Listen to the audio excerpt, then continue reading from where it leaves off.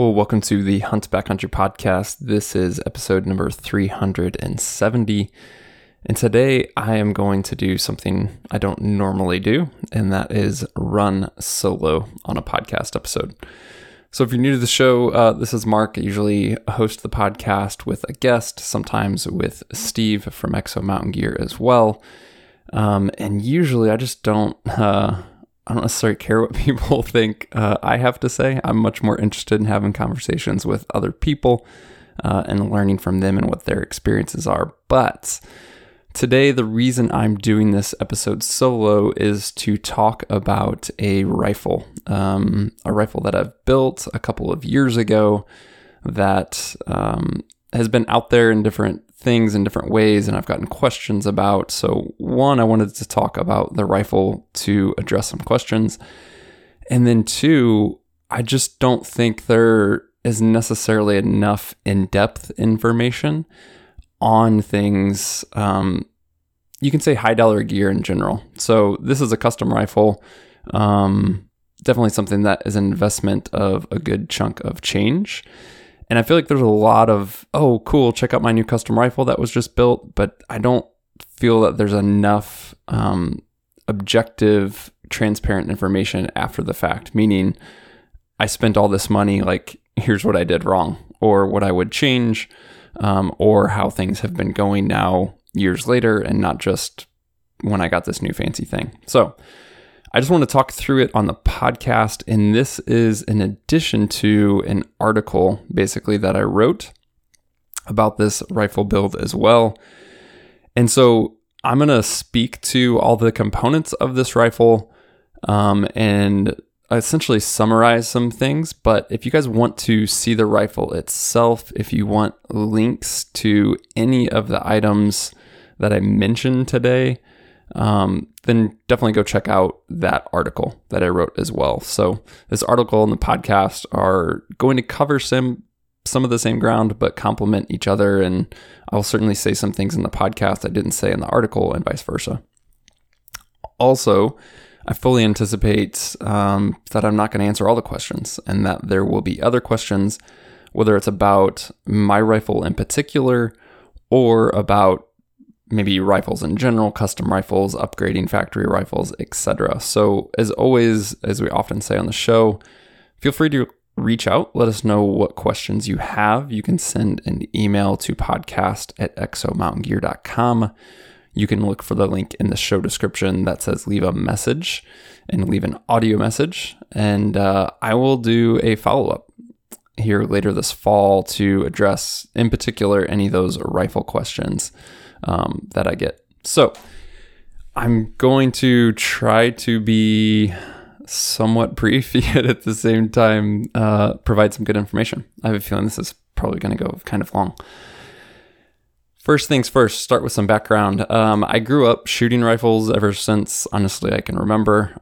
It wasn't anything fancy. Even before I hunted, I spent countless hours at my grandpa's property shooting soda cans off of a fence post with a .22. It was just a blast. I've just always loved shooting ever since I was little. And so that's been my background. I've never was into anything crazy, competition shooting, etc. And one thing unique is I am left-eye dominant and shoot a rifle left-handed, always have, even though I do most other things right-handed. Never owned a left-handed rifle until, honestly, probably 6-7 years ago. So that rifle in particular was a Tikka that I purchased and then upgraded and quote-unquote built over time, which actually I have a whole separate series of articles about that Tikka. Again, if you check out links in the show description, you can see that. So that was kind of one of my first real rifles that I selected for myself for big game hunting, and then went through the process of upgrading. This rifle in particular I'm talking about today, as I mentioned, is much more of a true custom rifle. It is a 7 SAUM, which is a short action ultra mag, and I can talk a bit more about that later. But really for me, I did want to build a do-it-all rifle, and that's a term that's obviously thrown out quite a bit. When I say do-it-all, I mean for the species that I intend to hunt, obviously. When I say do-it-all, I'm not considering brown bear, right? I don't have any plans to hunt brown bear. So for me, a do-it-all big game rifle is deer, elk, black bear. I have a mountain goat hunt coming up, etc. So a rifle I can use in the Midwest for whitetail. I could use out west for mule deer or elk or bear. I could take it to Alaska for Sitka blacktail, a caribou. I would use it on moose. So that was kind of my intention with the rifle. Doing a lot of backpack hunting, I wanted to build something relatively lightweight. And then also over time, and this is a change that we can talk about in a bit, wanted to be compact as well. So it's currently in a folding chassis, for example.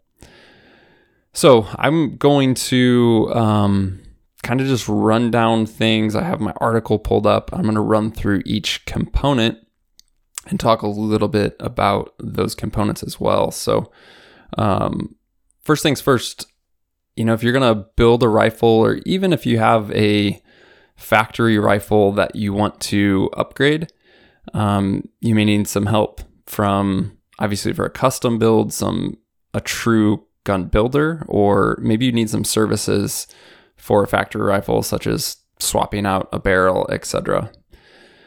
Clearly, there's a ton of great options out there. There's countless gunsmiths and rifle builders these days.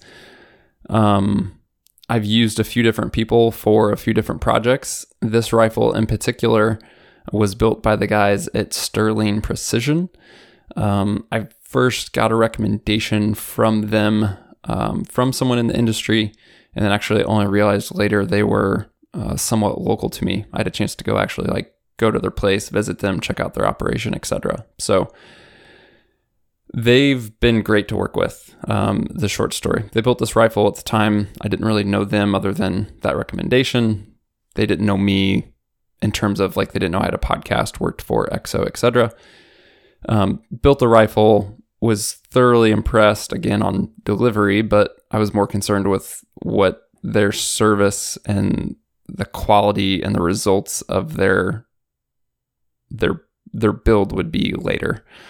Been happy with everything. Since then, I've gotten to chance to shoot with Adam, who owns the Sterling Precision, and he is certainly a shooter. Certain things come to mind. We were out shooting one day at a mutual friend's kind of property.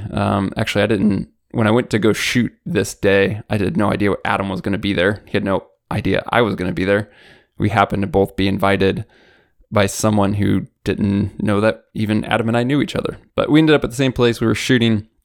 There was a full-size steel silhouette of a sheep, and I think the yardage was 1,060, maybe been 1,080.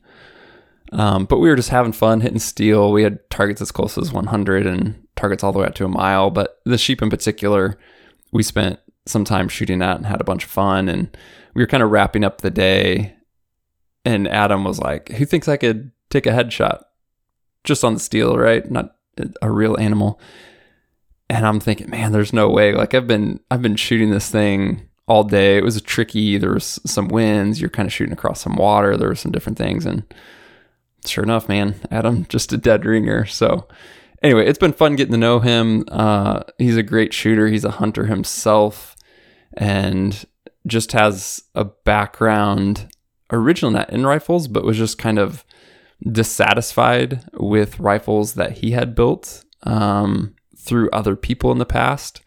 And he's just one of those entrepreneurial, I'm going to fix this type guys. And he started Sterling Precision and built a great team there of machinists and state-of-the-art equipment. And yeah, they just have a really cool facility, really great guys. So it's been fun to get to know them. If you are interested in either a full-on custom build, they do that, or if you need some work done, I'm sure they would be happy to work with you on that. So again, that's like a one of many, I'm sure, great rifle builders out there. But if you're looking for someone based on a recommendation, I would highly recommend them. They're shooters, they're hunters. They build the rifles not only for hunting, but for extreme long range competition. So like true professional competition, extreme long range shooters that are shooting way further than honestly I can even comprehend. They've done work for Applied Ballistics and Brian Litz and guys on his team. So that was one thing reassuring even to me was, hey, me as a hunter, I'm nobody special, but the fact that they do work for people who are doing things well beyond my capability was just reassuring for me as well. So check those guys out if you need any work done, and I will certainly be using them in the future. All right, going down the line, so the components of the rifle, some of these were things that I had already sourced for the rifle. And then at the time that I built this, it was pre-COVID, but also post Biden getting elected, and the whole rifle market was just crazy. Stuff was hard to find. And that's another great thing about Sterling Precision is not only are they a builder, but they just have a ton of stuff on hand. So they don't have necessarily crazy long lead times like a lot of rifle builders do, because they have a ton of stuff on the shelf where they can build a rifle for you from what's already available. Anyway, I searched like far and wide, for example, for a very specific barrel that I wanted to use, struggled to find it. They had one on the shelf. So I purchased some of the components from Sterling.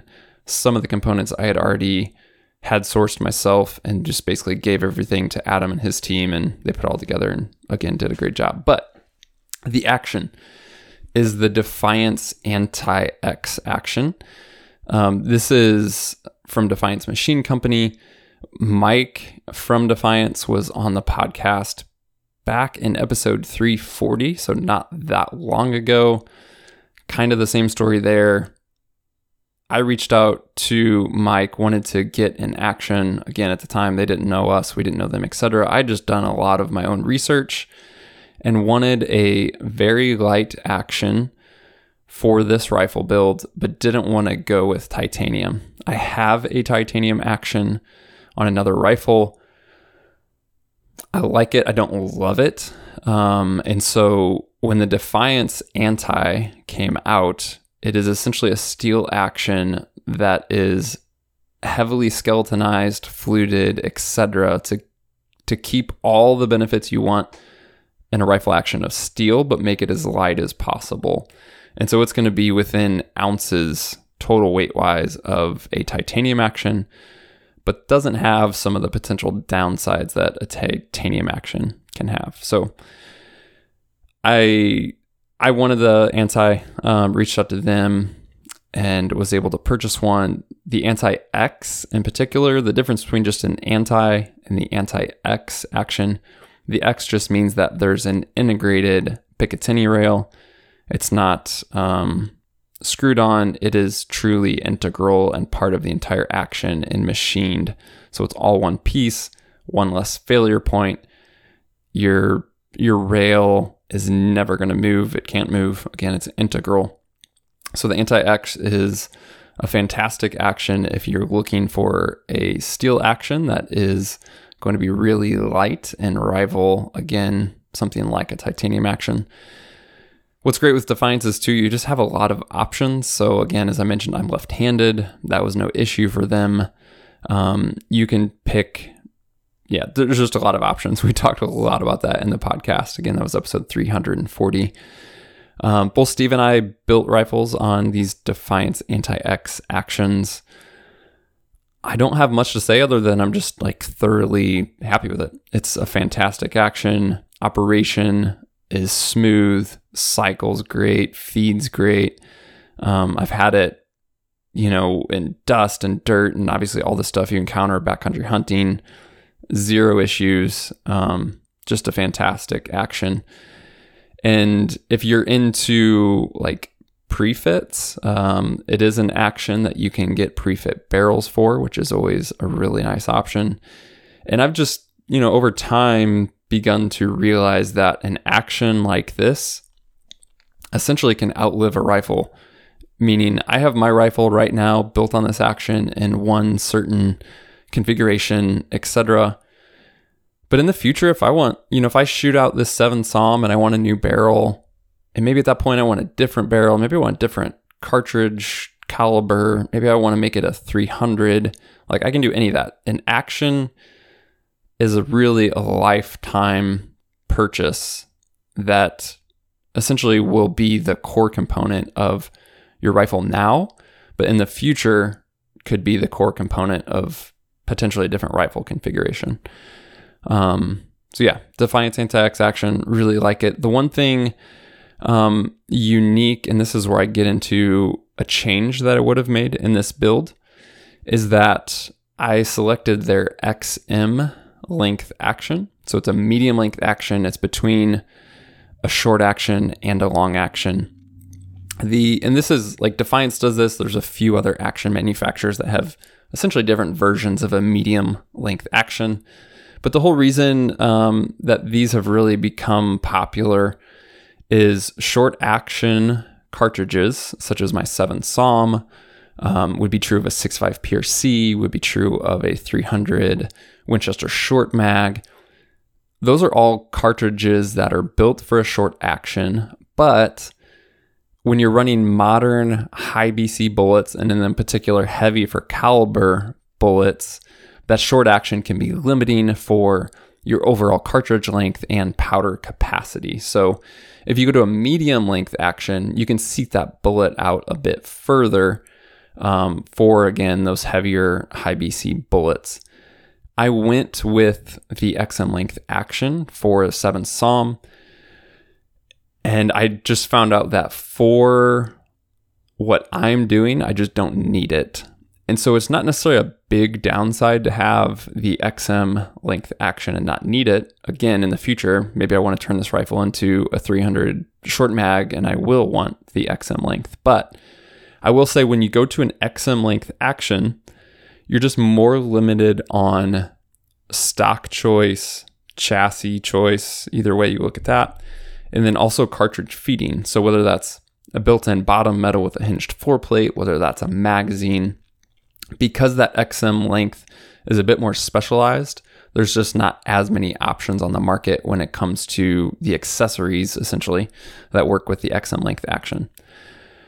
So for me, with my 7 SAUM, I've developed loads with a wide variety of hunting bullets. The Hammer Hunters, which are a mono metal bullet, Accubons, partitions, multiple Berger bullets, ELDX, Accubon long range, etc. For all of those bullets, I don't need the extra length that the XM provides. So I would have been, again, this isn't a big downside, but I would have been better off for my use case sticking with a short action, and it would just make things easier to get stocks, chassis, bottom metal, magazines, etc. So no fault of Defiance, no fault of anybody other than if I would have done more research, and I did do a lot of research, but it's funny that most of the opinions are go with the XM length, go with the XM length, go even with a long action on a short action cartridge.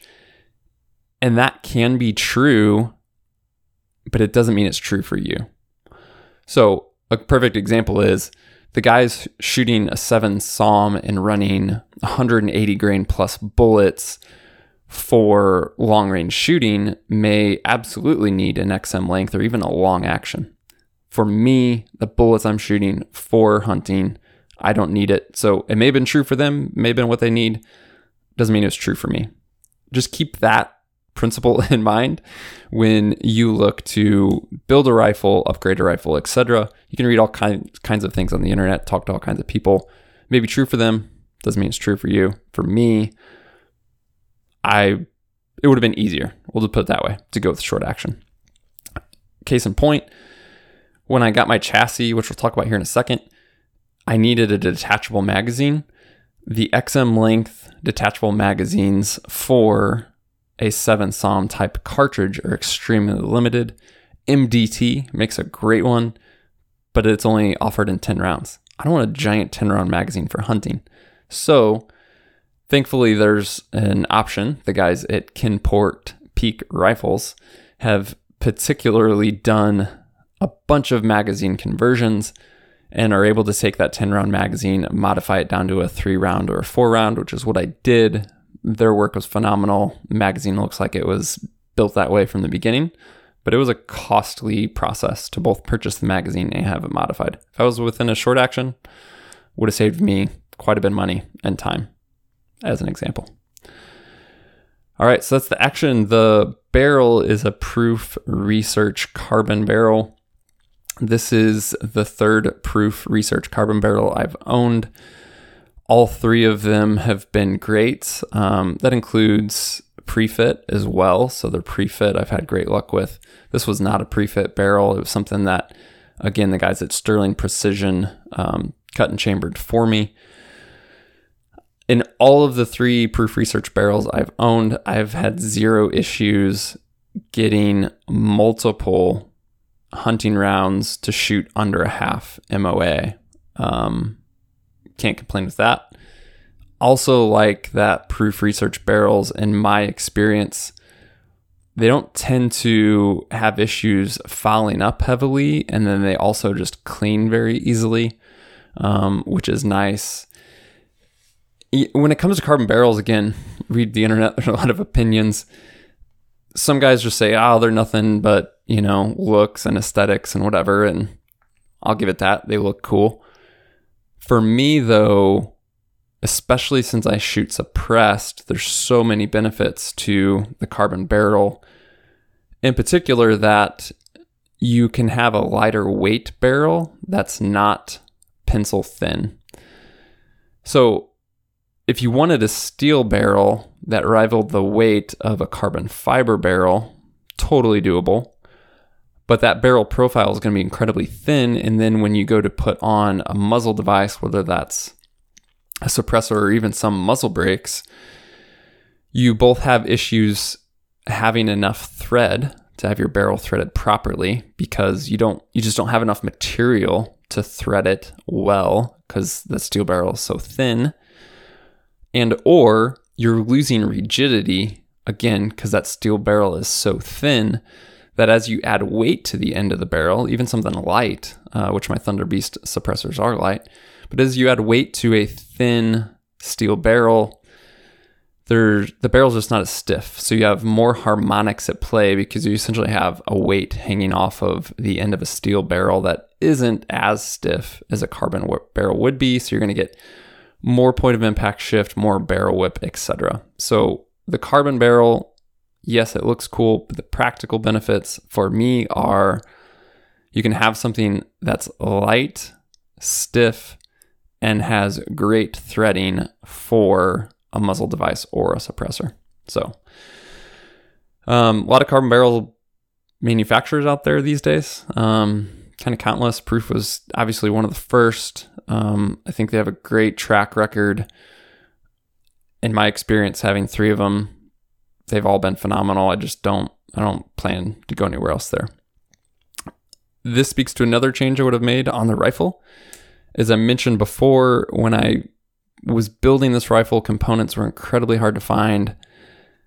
I'm not exaggerating when I say I searched across the country for a 20-inch 7mm Proof barrel blank.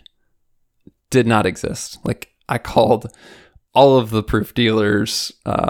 Maybe someone, an individual, I'm sure, had one they were sitting on. But in terms of the places you could actually go to and buy a barrel, I spent weeks, called everybody. It didn't exist.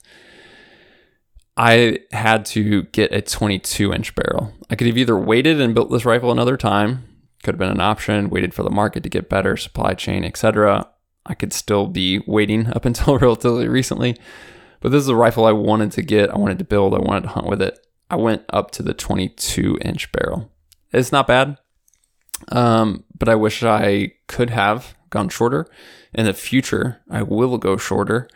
In fact, I will build an 18-inch barrel next time. So when I shoot out this 22-inch barrel, or want to make a change, I will be sticking with 7 SAUM, by the way. We can talk more about that later.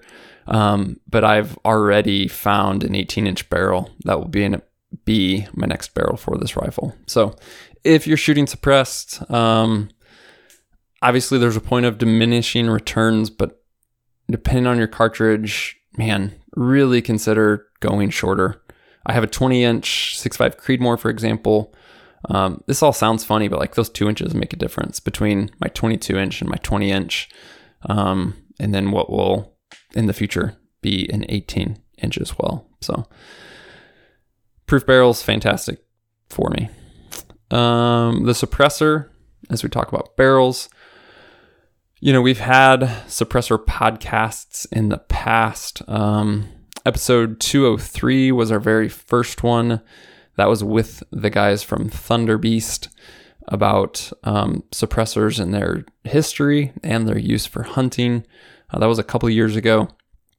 And then more recently, episode number 333 was also about suppressors and more about the legality of suppressors and how to get one. That was with the guys from Silencer Central. So if you want to hear more about suppressors, episodes 203 and 333 are great.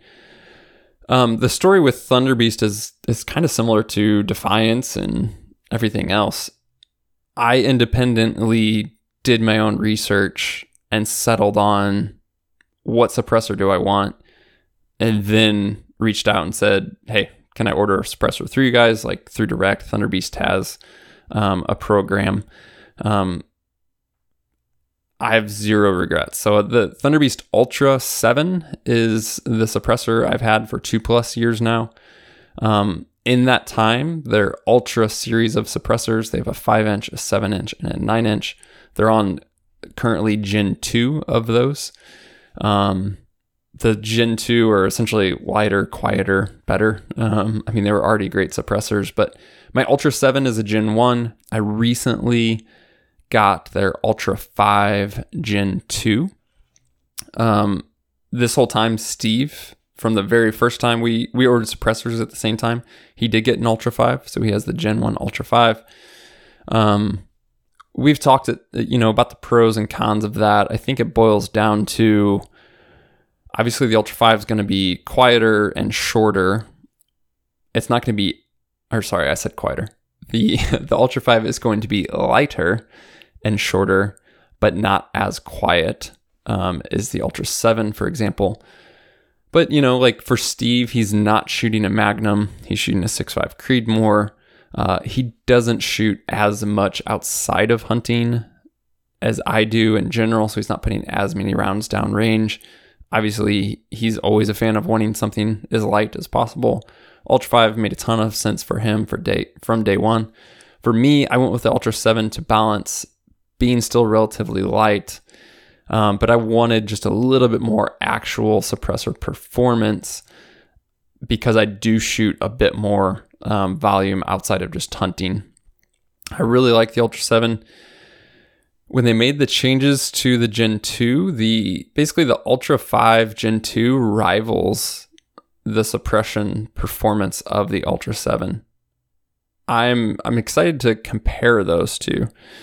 I haven't had the Ultra 5 long enough that I want to say too much there.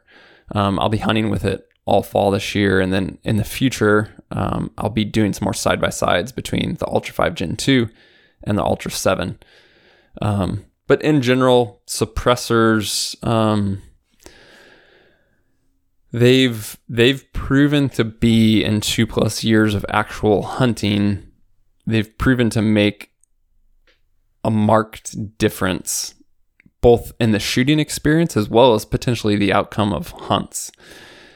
And I will just say that the reaction of game to a suppressed shot is definitely different than their reaction to an unsuppressed shot. And I could tell you multiple stories on this. Multiple stories. Shot numerous elk, whether that's, elk that I've shot personally or like been with Steve when he shot elk. But the very first elk that I shot suppressed was a nice bull that had a bunch of cows around him. I shot the bull. The cows just pick up their head. They were feeding at the time. They just picked up their head, like looked around, like, oh, that was like, what was that crack? Like, I don't know. Was that a tree? I don't know. Who knows what elk are thinking? But they did not spook. They picked up their head. They looked around and went back to feeding. The next day, Steve shot a bull. Same story. Cows were around. The bull drops. Cows pick up their head, look around, go back to feeding. That's happened numerous times. Just this past spring, you guys may have heard that story. Steve and I were out bear hunting in Idaho. Basically, we had 2 boars on the same hillside. I shot my bear, Steve's boar, again, maybe 200 yards up the same hillside. Did not spook. I actually shot, I think, twice. Steve's boar picks up his head, looks around, wasn't spooked, wasn't even apparently like alert. Just definitely heard something, and Steve dropped that bear. So it truly can make a difference. Those are scenarios talking about game and their reaction to suppressed shots. But I will just say, as the hunter, it's also incredibly nice not to, in a hunting scenario, worry about forgetting to put on hearing protection and then dealing with ringing ears, especially like even the potential of permanent hearing damage if you were shooting with a muzzle brake, for example. So shooting with a suppressor, I'm just a huge fan. It's stupid that you have to go through as many hoops as you have to go through to get one and wait and pay extra money. It's dumb. The process is not nearly as hard as you may think. It just costs some time and money. And at the end of the day, once you go through that and you are shooting suppressed, I don't think you'll ever go back to not shooting suppressed. So even if like the cost is an issue for you, if I had, an extra rifle that I didn't necessarily shoot much, I would sell that rifle in a heartbeat to then fund a suppressor for my primary rifle. Like in a heartbeat, I'd much rather have fewer rifles and then one rifle that's suppressed. That's my primary rifle. So if the budget's a concern and you're maybe sitting on not even a rifle, but just extra gear, just look at it, figure it out, get a suppressor if you are going to be rifle hunting with any consistency in the future, is my opinion. All right, so the stock/chassis. When I originally built this rifle, it was in a stock from AG Composites. Those guys at AG have a bunch of models. They build carbon fiber stocks. The model that I went with in particular was the Visigoth stock. It was a fantastic stock. It was really light, incredibly comfortable. I loved the palm swell on it, loved the cheek on it, the fore end. There was nothing not to like about that stock, except that I just, over time, didn't want a stock anymore. I wanted a chassis. I wanted a folding chassis in particular. Part of that is shooting suppressed and having the extra length of the suppressor. Part of that was, honestly, our very first trip to Kodiak, like just dealing with that brush and thinking, it would be so nice to reduce the profile of the rifle as much as humanly possible. So over time, I went to a chassis. Again, like I had to originally wait because what I mentioned before about the XM length action, there was not options out there. The guys at XLR did come out with an XM length option for their Element chassis. So once that option came out, I ordered one, and then the guys at XLR have quite the wait time, or at least they did at this time. I think they still do, I'm not sure. But there's a lot of demand for the product, and they're, a great small company here in the US, and just they can't churn them and burn them as fast as they can sell them, essentially. So I had to wait a while, like everybody else. And then finally got my XLR chassis. So I have the Element 4.0 magnesium chassis from XLR. When you fold the butt stock to the side, so you have it in like packing mode, if you will, It essentially reduces the length of the chassis itself and therefore the overall length of your rifle by about 11 inches, which is obviously significant. Imagine taking a foot off of the rifle. So the other great things about a chassis, a folder, yes. Also just adjustability. So like on the XLR Element, the cheek piece can be raised or lowered. You can set it in just the position that you want.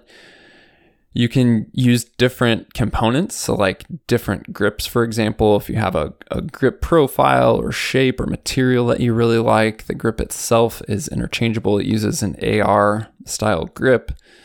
One thing, on the chassis, I'll speak quick to the ARCA rail. So if you ever want to shoot off a tripod, which is something I've done more and more of, having something like ARCA, which is like a dovetail that can integrate directly into a tripod head is fantastic. Now on my AG Composites stock, I had a short section. I had a short ARCA rail. I think it was like 2.5, 3 inches. So I had a way to mount my rifle directly to a tripod. All well and good. But when you only have a short section of ARCA or like one piece of ARCA to mount into a tripod, what you'll find is that as you begin to shoot steeper uphill and downhill angles, the position of that ARCA becomes really important, and then it's sometimes very difficult to get yourself in a comfortable shooting position at angles. So with something like the XLR chassis, there's full length ARCA rail. So instead of having like 3 inches of ARCA, I have over a foot, meaning I can slide the chassis forward and backwards. I can change, do I want the tripod mounted very far out on the forend, or do I want it mounted back near the mag well? And again, as you start shooting at angles in different positions, that becomes really, really critical for both the speed of your setup as well as just the overall position and comfort when shooting off of a tripod. So to me, a full length ARCA rail flat out does not, it's such a benefit compared to just an ARCA section. So for me, on a chassis, getting that full length ARCA rail is huge. The XLR, I'm really, really happy with it. Really happy with it. The only things I will say that are kind of are downsides are, one is it's expensive. The chassis itself is costly. And then if you want it to be as light as possible, which I did, and went with things like their carbon fiber buttstock and carbon fiber grip, that just adds up. So again, it's a costly investment that may or may not work in your budget. I'll say it would be similar to what I said about suppressors though. At the end of the day, I've noticed so many benefits from having a chassis that, once again, if I was sitting on rifles or other gear I didn't need, I'd be selling that stuff to fund something like this. So obviously the entire concept of a custom rifle is just flat out going to be expensive. And I'll talk more about this later, but once you figure out what you want from a rifle, I'm fully in the camp of I'd rather have one rifle that's built exactly the way I want it than to have 3 rifles and have these options. So would I sell a rifle to fund a suppressor? Yes. Would I sell a rifle to fund a chassis? Yep. Doesn't mean everybody's in that position, but that's how strongly I feel about having those items now at this point. Another great thing I skipped over on the XLR, it has an integrated bubble level right in the chassis itself. So you can add a bubble level to your scope or in your scope rings. We'll talk more about that in a second. But I found it incredibly helpful to have the bubble level directly in the chassis. It's easy to glance at when I'm in a shooting position and on the scope. And then it's also less sensitive, meaning if you have a bubble level in your rings or attached to your scope, clearly you're setting the position of that level and hopefully you're doing it right. Maybe you have a bubble level that isn't actually showing you what's level when you think it's level, but having it in the chassis and the way that it's all machined It's just going to be much more consistent because it's at the source. It's not up to you to position or install this level. It's machined perfectly within the chassis itself, which is a big benefit. Another chassis, Steve's been running the MDT Hunt 26. It is a carbon fiber chassis, again from MDT. The XLR is built from magnesium, which is a metal. So one potential downside, and this has not honestly bugged me too much yet, was that being metal, if you carry it on the hand, obviously, and then hunt in cold weather, that's a recipe for some very cold hands. The MDT Hunt 26 is built from carbon fiber, so it's not going to have that issue in particular. There's numerous other differences between the MDT and the XLR. I was able to just recently get my hands on an MDT, so I will be having more opportunity to compare those two side by side. From what I know, both from handling Steve's rifle in the past, as well as now getting some experience personally more with the MDT compared to the XLR, there's just going to be preferences involved. I'll put it that way. So I will report more on that in the future. Happy to talk more about that in the future and talk about the differences, potentially some of the pros and the cons. At the end of the day, I think they're both going to be fantastic options. And it's just going to boil down to, hey, here are the differences, potential pros and cons, and what your personal preference may want out of a chassis. But more to come on that later down the road. Moving on in this rifle build, for the trigger, I have a Timney Elite Hunter. I have other rifles with a Trigger Tech trigger. So those are in terms of aftermarket drop-in triggers, those are the two I have experience with. They're both been great. The Timney I prefer more. And for me, that just boils down to primarily the feel. It feels right to me. In particular, the trigger shoe, like what your finger's actually interfacing with on the Timney I have, is just wide and it's flat. And I find that more comfortable than the Trigger Tech that's narrow and kind of has some more shape and ridges to it. Again, that's 100% personal preference. Both the Timney and the Trigger Tech have been easy to adjust, very reliable, offer a clean break, no pre-travel, over-travel, etc. So I think they'd both be great drop-in triggers. For my preference, I'll be buying another Timney in the future if I need to pick between the two. The rifle scope. If you've listened to the podcast over the years, you've probably heard us talk about quite a few rifle scopes. I originally had the Zeiss Z4, 4-16 by 44 on this rifle when I built it. Around that time, I also owned what I think were the most comparable scopes to that, which were the Vortex Razor LHT and also the Leupold VX5 HD.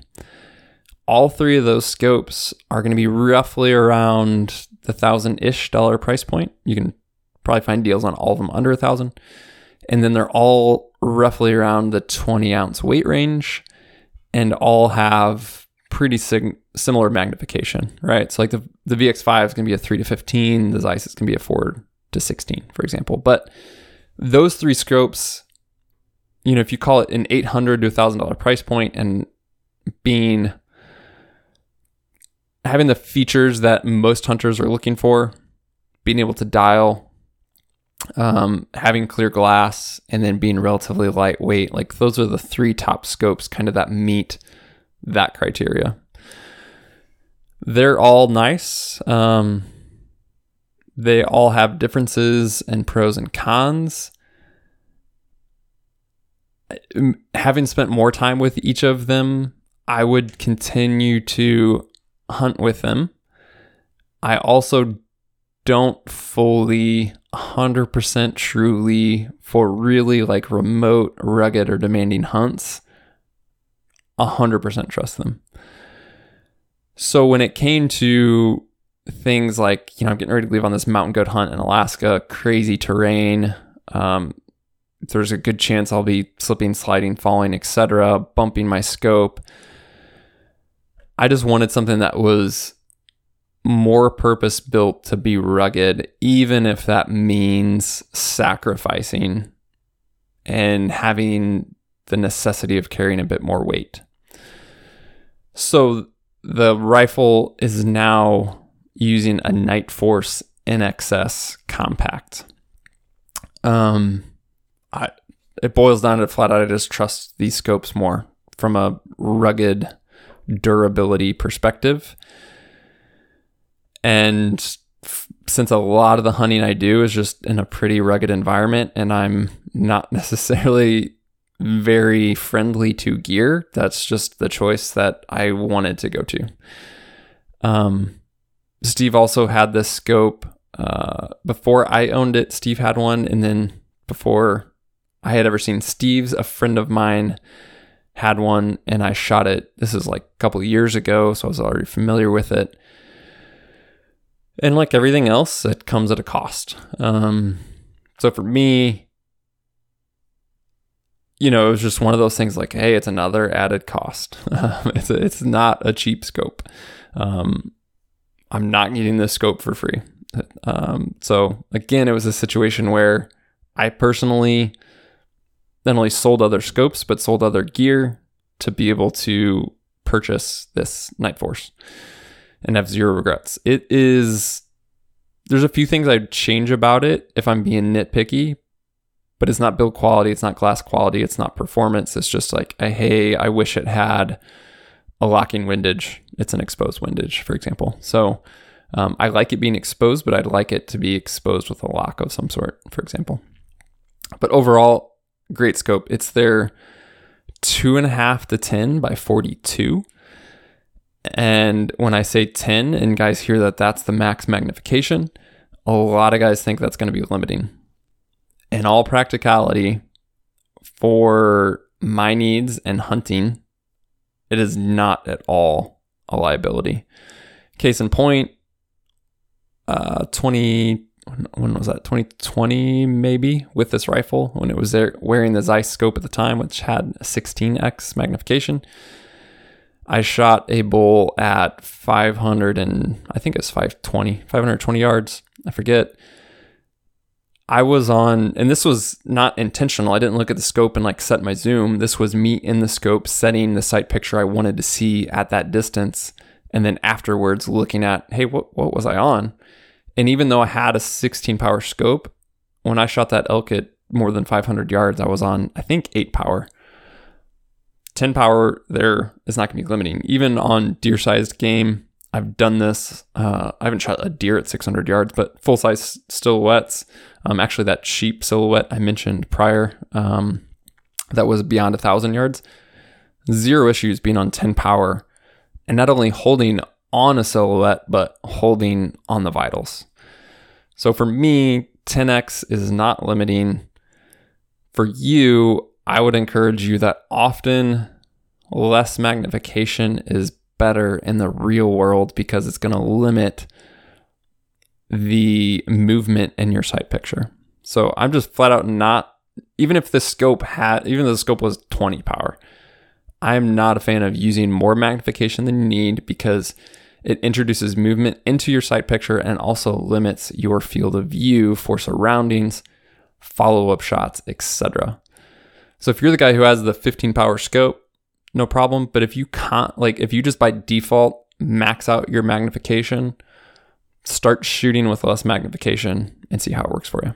So the NXS Compact, amazing scope, love it.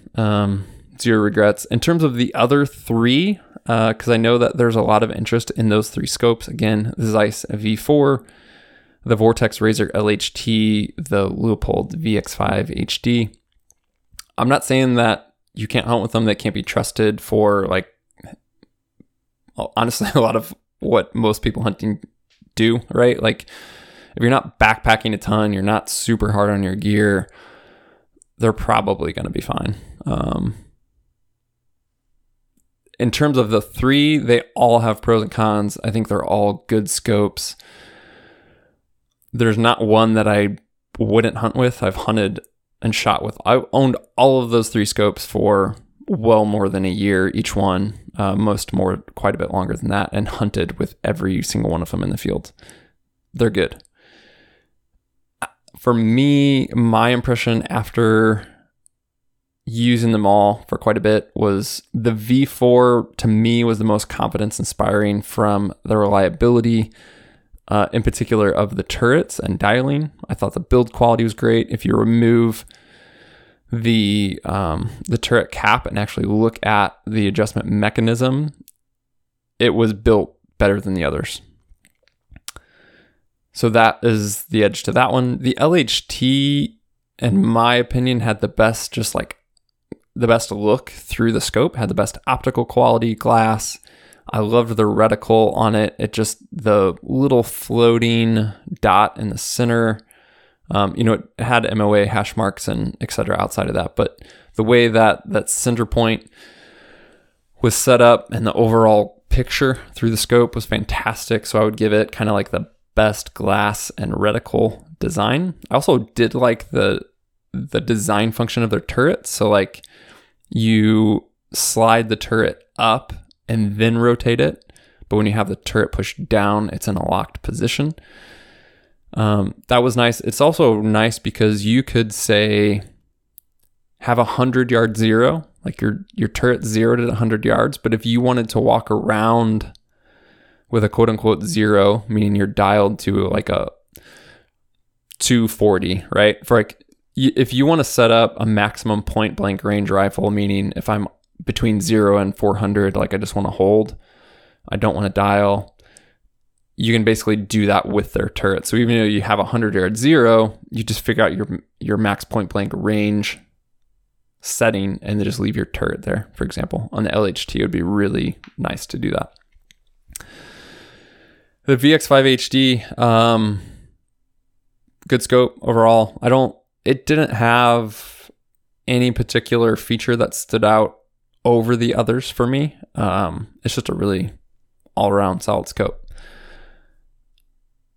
Again, for me though, I just trust the Nightforce way more at this point, and that's what I will be using. It's what I've, not only in this rifle, I've sold other scopes and bought other Nightforce scopes because of it. So that's just what I plan to run. Scope rings, originally had a set of Zeiss rings on this rifle with my Zeiss scope, and actually really liked those rings. I had a really good, not only first impression about them, but I liked the design. They seemed fine. Over time though, some of the screws would tend to loosen, and then at the same time, a couple of those screws, the heads also began to strip out. Obviously not a good combination of issues when you have screws that are loosening and screws that are then stripping out. It's one of those things to me, it's like, yeah, they could have sent me replacements or they could have sent me new screws or whatever. At that point, I just don't want to deal with it. I don't trust it. I'm not going to keep using rings that loosen up and trust them for backcountry hunts. It's just not going to happen. I had already previously owned a set of Hawkins precision rings on another rifle, and that's what I chose again to replace the Zeiss rings for this rifle in particular. So own a couple sets of Hawkins precision rings now. The first set I've owned for, 4+ years. Never budged, never had issues, loved the build quality, and that's what I chose as a replacement for this rifle as well. One cool thing with the Hawkins precision rings, they're stout, but they're still light, and they have some options to have a bubble level, which I mentioned prior, and it's integrated directly into the scope ring, the top ring. So you can have it centered or you can have an offset bubble level. You can choose either one. They're just great rings. I have zero issues, plan to keep using them again, just a category where if I need scope rings in the future, I'm just going to not look around. I'm going to go buy some from Hawkins Precision. Again, they make other stuff as well. They make bottom metals, magazines, etc., which I have not personally used, but from my experience with their products, as well as handling some of their stuff and knowing guys who use their stuff, I just have a high impression of what they make and what they do, and they're hunters and shooters and make everything here in the US. So big fan of Hawkins Precision. Shooting, call it support, bipod primarily. We'll talk about that. For years, my primary bipod has been a Spartan Precision bipod. They're fantastic. I love the attachment system. I really don't remember the last time I've shot an animal off of a bipod, though. I just, in the country that I hunt, don't tend to have opportunities to get prone much. And so I don't find myself using a bipod for hunting as much. I still like having one along, which is part of the reason I love a Spartan bipod, is it's not attached. I can have it in my pocket, or I can have it in my pack's accessible side pocket, put it on in 2 seconds, boom, I have a bipod when I need it, but it's out of the way when I don't. And because they're very light, I'm also not carrying around this weight penalty that I probably won't use. So their stuff's great. I particularly like it when you can have the Spartan mounting point recessed into your rifle stock. So that's what I had on the AG composite stock. That's what I have on another rifle that I own, is the recessed mount to where there's nothing essentially sticking out of the stock to mount the bipod to. It's all recessed. When I move to the chassis, I lose that option, not to use a Spartan bipod, but to have it recessed. So I'm going to, the chassis has M-LOK, which is like an accessory mount that's standardized. So you can get different accessories that use M-LOK, mount those to the chassis. It's not going to be recessed, though, for the Spartan bipod or any other bipod. So I was stuck, regardless, with something protruding from the chassis for the Spartan bipod. And around that time, I also had an opportunity to check out a different bipod from Mountain Gear. Matt runs Mountain Gear. He's actually from New Zealand, and I think makes all the products over there in New Zealand as well. But if you guys are unaware, New Zealand is insane country for hunting, and there's big demands on gear if you hunt in New Zealand in many ways, because of the terrain, because of the weather, etc. And Matt makes some awesome, lightweight, very specialized, focused gear for hunting. I was aware of things that he had made, like he's made some Tikka accessories, for example. So that was relevant to my first rifle build. I think it's how I first met Matt. But he had an updated bipod out. It's just called a Mountain Gear bipod. It's 5 ounces, so incredibly light. But the amount of adjustability of this thing is pretty mind-blowing, really. So yes, the legs are telescoping. You can change the bipod height by extending the legs, but you can change the angle of the bipod legs. You can have them splayed way out. You can bring them further towards the center. You can cant them forward in multiple increments. You can pan off of this bipod head. You can tilt with the bipod. Like, there's pretty much an adjustment in every way you can imagine to use the bipod in very awkward positions, which is, again, like a testament to what they need in New Zealand because of the steep terrain, and could very well play a part in a shot opportunity for my upcoming mountain goat hunt. And this sucker's still 5 ounces. Like, it's pretty dang mind-blowing. So I've been using that this year. It mounts via Picatinny rail, so I have a small section on my chassis of Picatinny rail, which is actually lower profile than the Spartan mount, which I also appreciated. And I plan on continuing to use this Mountain Gear bipod I definitely want more time with it. I've shot it a bunch. Again, not yet in a hunting scenario, but I have shot it in terrain and at the range, and I really, really like it. I really feel that it could come into play, and that level of adjustability could be important for maybe even a shot opportunity on this upcoming mountain goat hunt. So more to come on that, but another very specialized bipod from a small company that, yeah, it's truly pretty mind-blowing on the amount of adjustability and everything built in this bipod, and it's 5 ounces. So the other thing just to mention there, and we've talked about this a bunch on the podcast, I mentioned most of my shot opportunities don't come off of a bipod. I've shot more animals off of the Wiser Precision Quick Sticks, either from a seated or a kneeling position. Far more of my shots this past bear, both my past elk, deer and Kodiak. I could just go through story of shooting animals off of those. So that's really practical. You can do that with any rifle, no special attachment. That's the primary, what has been my primary support method. And then, as I mentioned prior, and especially relevant with everything I talked about with the full-length Arca Rail chassis, is shooting off of a tripod.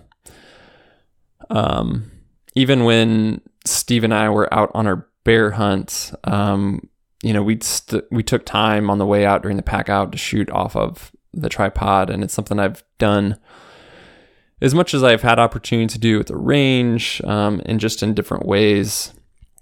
So I could see that coming into play for sure in hunting scenarios. So from a call it an overall support perspective, the Mountain Gear bipod, the Wiser Precision Quick Sticks are something I'm always going to have.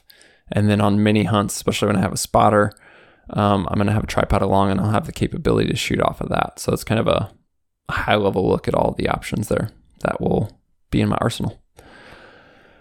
That's a rundown on most of the components. I didn't yet talk too much about the cartridge choice. So 7 SAUM, again, that's a 7mm short action Ultra Mag. A Magnum cartridge, but in a short action length, ballistically quite equivalent to a 280 Ackley Improved, which is a long action cartridge. Obviously 7mm rim mag is another 7mm Magnum, again, long action cartridge there. 7 PRCs coming out soon. Again, long action there. So really the big picture with the 7mm SAUM is trying to get Magnum, type velocities, but from a short action, really small, short action, yes, but then what that does with the Magnum is you have a wider, fatter case. So if you really nerd out on like ballistics and start looking at things like the powder column and how that creates burn consistency, there's some inherent benefits to that. For me, I'll just say that from several things. One is I think the 7mm in general is a great sweet spot for hunting cartridges, whether that's a 7 SAUM, 7 Rib Mag, 280 Ackley Improved, 708 in some instances for deer sized game, upcoming 7 PRC, etc. When you're in that 7mm family, there's just such a great variety of bullet choices that are so effective for hunting. You could be shooting 140 grain, you could be shooting 180 grain, again, so much in between. There's just so many options. And then you look at things like the BC of those 7mm bullets. I'm a huge fan of the 7mm family now. Still own a 6.5. Actually sold my 30 caliber. For me, I plan to just stick with the 7 SAUM for a long time. And I've set myself up to do that. Part of what's difficult these days with honestly any cartridge is especially, either finding ammunition or finding the components if you're a reloader. So 7 SAUM brass, as an example, has been notoriously difficult to get. I can't tell you in good confidence, go build a 7 SAUM right now. I can't tell you that in good confidence about a lot of cartridges. What I would say if you're interested in a new cartridge and building a rifle or even upgrading a rifle is source the ammunition or the components first, then build your rifle. So I'd hate to say go build a 7 SAUM, go build even a 6.5 PRC necessarily, etc. Make sure you can feed this thing before you build it. So for me, that has meant being patient and diligent about, in particular, having 7 SAUM brass. But yeah, love the cartridge. Plan to shoot it for a very, very long stinking time. This year in particular, I am shooting the 160 grain Nosler AccuBond. Last fall I was hunting with the Hammer Hunter bullets. That's what I shot that elk with, I mentioned prior. Shot my bear with the AccuBond this spring. Really selected the AccuBond this year. I actually just talked about this on the recent Monday Minute, but because of my goat hunt, and then leading up to that, shortly following that would be an elk hunt. But yeah, I've developed loads with a ton of different bullets, and I'm not opposed to changing bullets as needed for particular hunts, to kind of fine tune the performance that I'm looking for. But the 160 grain AccuBond has for a long time been a really solid performer and has a great reputation from things like the 7 mag, etc. that translate to the 7 SAUM as well. So that's what I'm running. Have a lot of confidence in it. I can talk more about the 7 SAUM, reloading, answer those questions. Questions on different components of this rifle, let me know. Just to wrap up, I will say that yes, a custom rifle is more of a luxury than a necessity, right? Don't let not having a super fancy rifle keep you from hunting. We say this all the time about gear, and it's 100% true. I hunted for decades with, and I still enjoy hunting with. I have my grandpa's old 30-30, and if there's hunts where and when I'm whitetail hunting, I love taking that sucker out. It's not what I want to take necessarily on a backcountry bear hunt, this mountain goat hunt, a big elk hunt, etc. You can get away with a Ruger American, a cheap Savage, etc. I'm not saying you need a custom rifle. What I will say is, as you spend more time and you're willing to invest in a rifle that meets your needs and you have enough shooting experience to know what you want from a custom rifle, when you get to that point, I am in the camp of I would much rather have this one custom rifle than 3 or 4 or whatever more generic factory rifles, right? That's just where I'm at. That's what I've been through, where I've come to. And so it doesn't make sense for anybody. It doesn't make sense for everybody. But if you get to the point where you're shooting a lot, you're hunting a lot, you know what you want, you have experience to know what you don't want, you have a reason that factory rifles can't quite do what you want to do, whether that's a shorter barrel or, a folding chassis or this or that or the other thing. When it comes time to put things together, just do a lot of research, think long term, find someone that is willing to help guide you, whether that's just give an opinion or just making sure that your builder is on board with wanting to meet your needs and making your vision come true and not just sell you a rifle that they make. That was one thing with the guys at Sterling I really appreciated is they allowed me to communicate what I wanted and then made sure that they were putting together what I wanted, not necessarily, they have this package that they sell. So Yeah, lots of rambling. That was an hour plus of me talking about a rifle. I hope you guys appreciate that deep dive. We can do more stuff like this in the future. If you like it, let us know. Send us an email. If you have questions, let us know. But I hope that was helpful. If, again, you're considering building a rifle in the future, and a lot of this obviously applies to even maybe just upgrading a rifle that you already own. But check out the links in the show description. There's pictures of the rifle, more information, links to everything I mentioned, and more. So check that out. So always appreciate you guys tuning in. If you haven't yet, hit the subscribe or follow button in your podcast app to receive future episodes automatically. We'll talk to you soon.